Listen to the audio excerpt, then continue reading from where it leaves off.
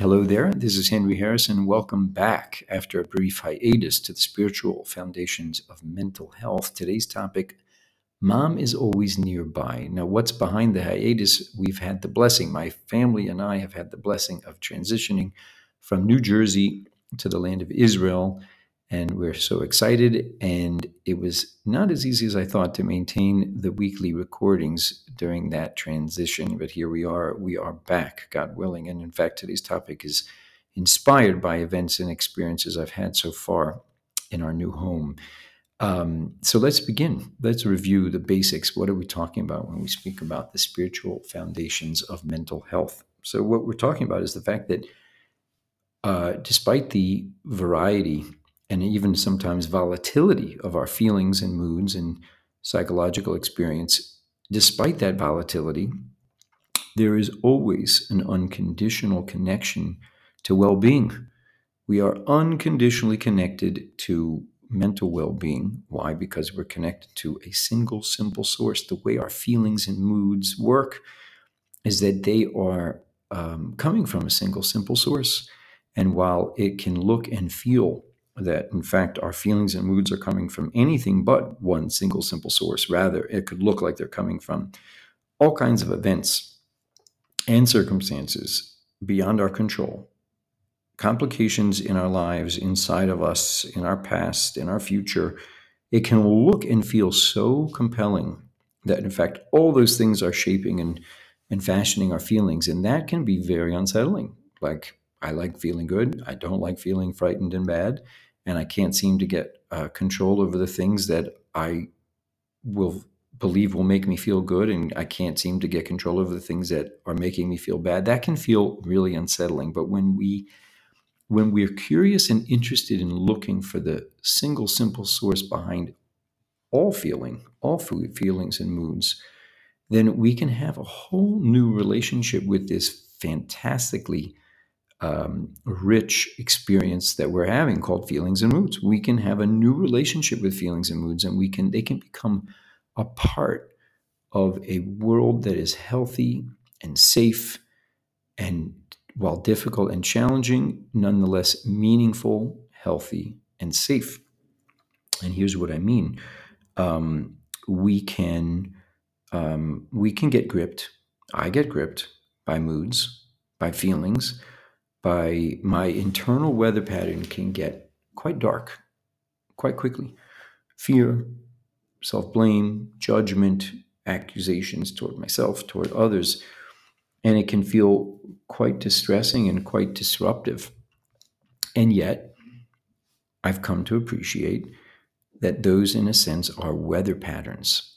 They're not really telling me about the instability of my life or the difficulty of my life or my capacity or lack thereof. They're really telling me more about kind of how this flow, this unending divine flow, is showing up in my heart and mind, moment to moment to moment. And while this includes the experience of painful feelings, it it becomes the case that the painful feelings are not really a problem. Yes, they hurt, but they are not dangerous.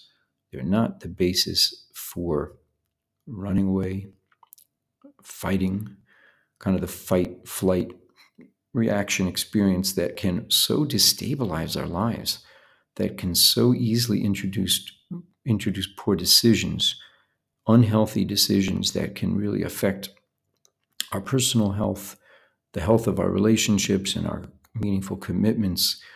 It is absolutely possible to make choices that are destructive to oneself, to relationships, and yet much the basis of those poor decisions generally comes from a misunderstanding about how to navigate those hard feelings that we're having, how to navigate those hard moods.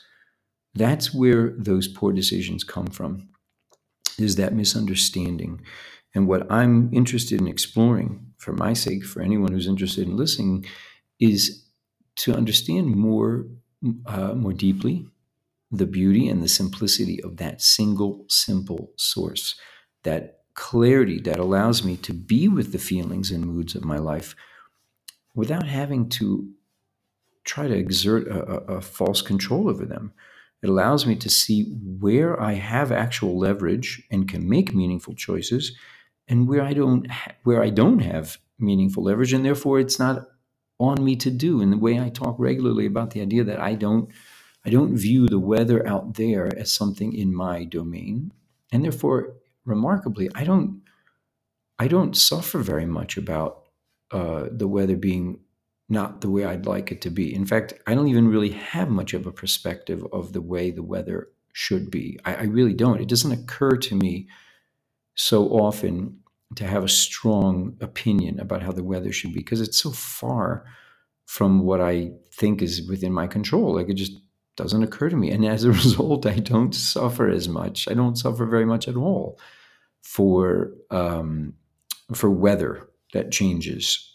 I really don't. And I think that's true for most people.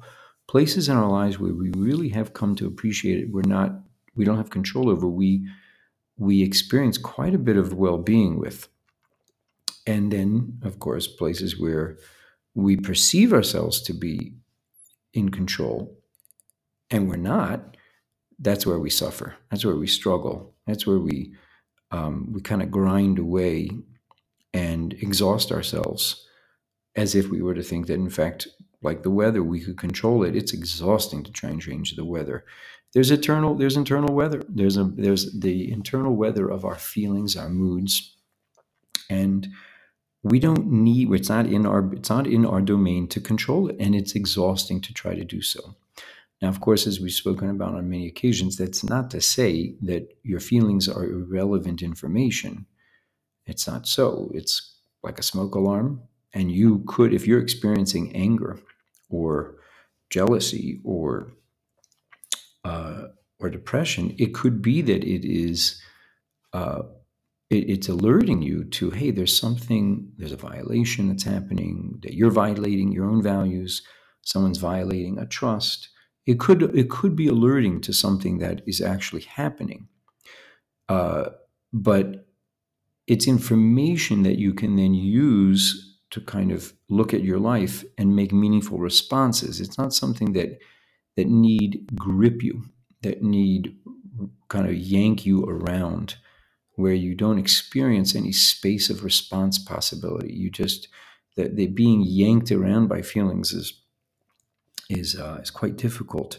In a given moment, when a feeling arises, a difficult feeling, to the degree that we have some understanding about how feelings work, we can be with those feelings and then there's a space, there's a separation, there's a kind of a watching of the feelings that allows me to have a relationship with the feelings and not kind of be owned by the feelings.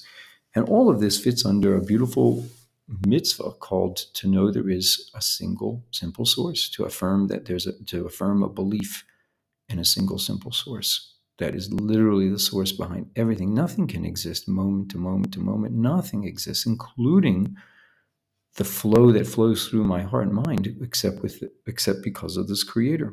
And anything that looks to be the source of this feeling in a given moment, other than the creator, is a misunderstanding. Those are unbelievably meaningful points of truth to look to affirm, even if we don't sense them and feel them, to be interested in those truths, to be willing to look and explore how does that work, and can I see that more deeply? Just the openness to looking in that direction and exploring it is itself a mitzvah. And today's topic is Mom is Always Close By, or something along those lines. I was struck within the first number of days of having transitioned to our new home in Israel.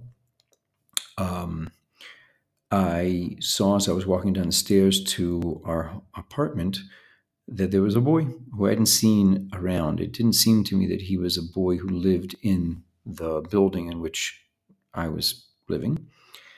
And I looked at him, and he seemed like he might.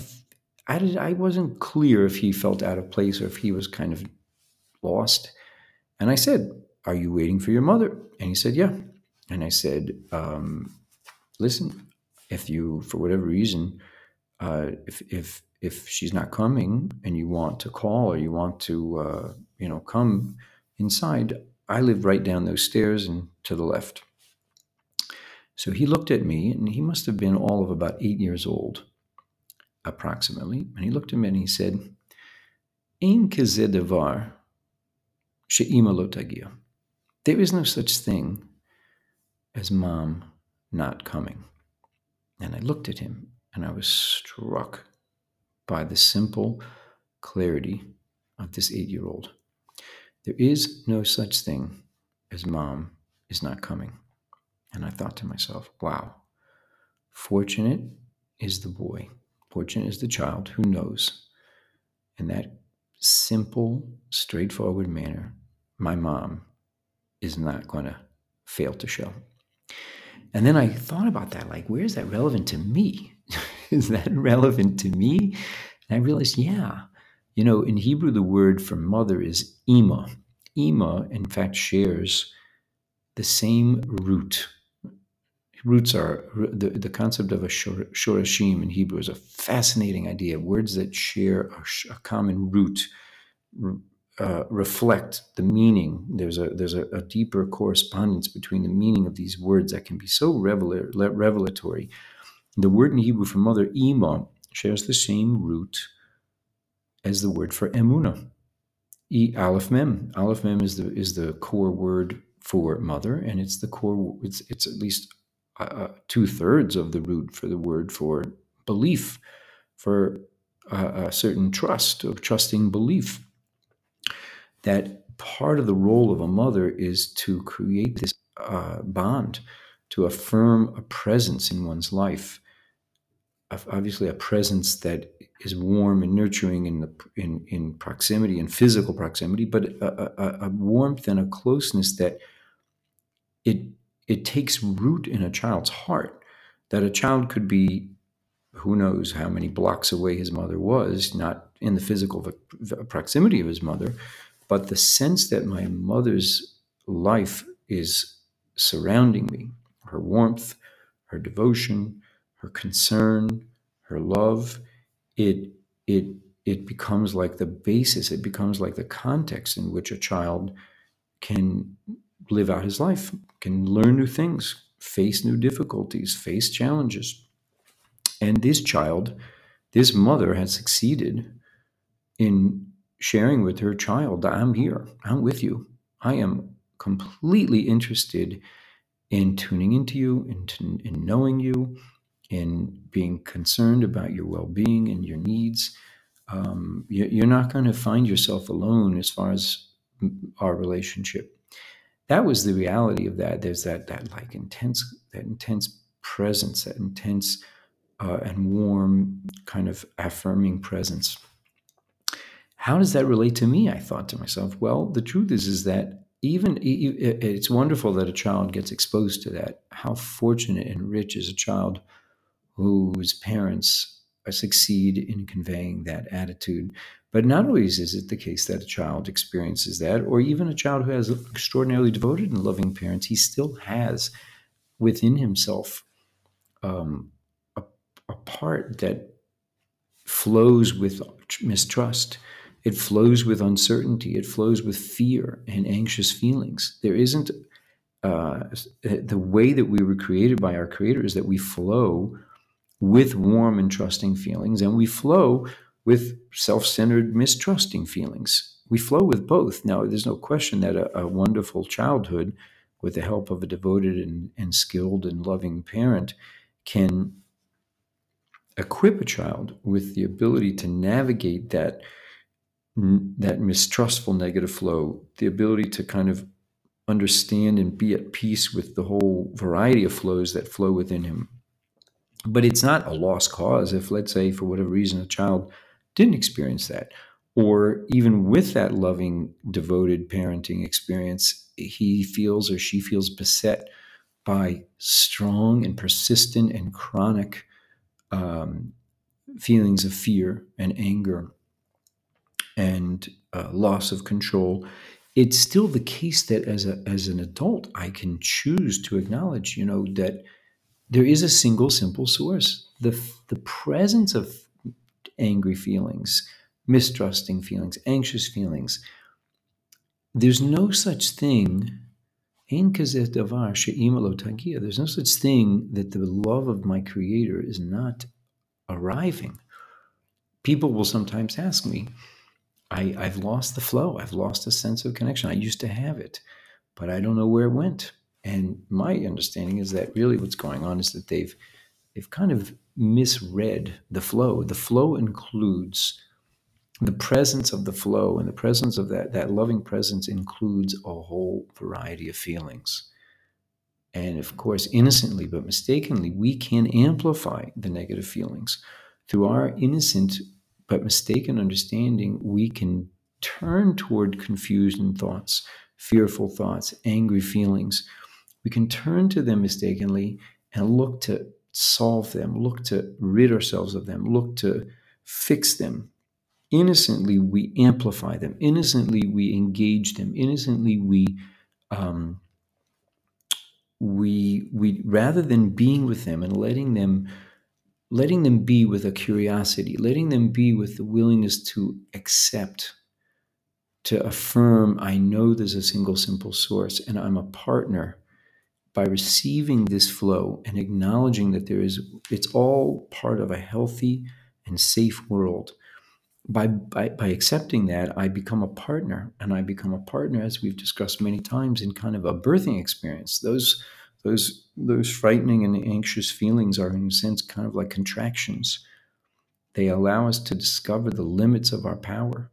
They allow us to discover that there is a power way beyond us that is making use of us, that's working through us, that's benefiting us, that's guiding us, that's constricting and expanding us, and that's allowing us new discoveries, new insights. Of course, it includes a birth process, and it's healthy and it's safe. So I think to myself, I get to walk through my life looking and asking myself, where am I? Where am I with this idea of ima, ein kazeh davar she'ima lo tagia? Where am I with that? Oh, I've lost track of that. It looks to me in this moment that mommy is nowhere to be found. Mommy has forgotten about me. Mommy has just left me to my devices, and it just feels pain.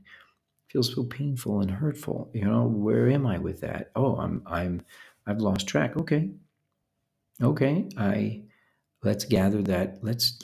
Let's kind of reset. Not reset in the sense of like change our feelings. Let's revisit, what do I know about this moment? What do I know about the truth about how feelings are flowing and how moods are flowing? Is there something to learn that I'm open and interested to learn what there is to learn? But in this present moment, I affirm that it's healthy, it's safe, and it's good to be alive, including with the whole variety of difficult feelings that it entails.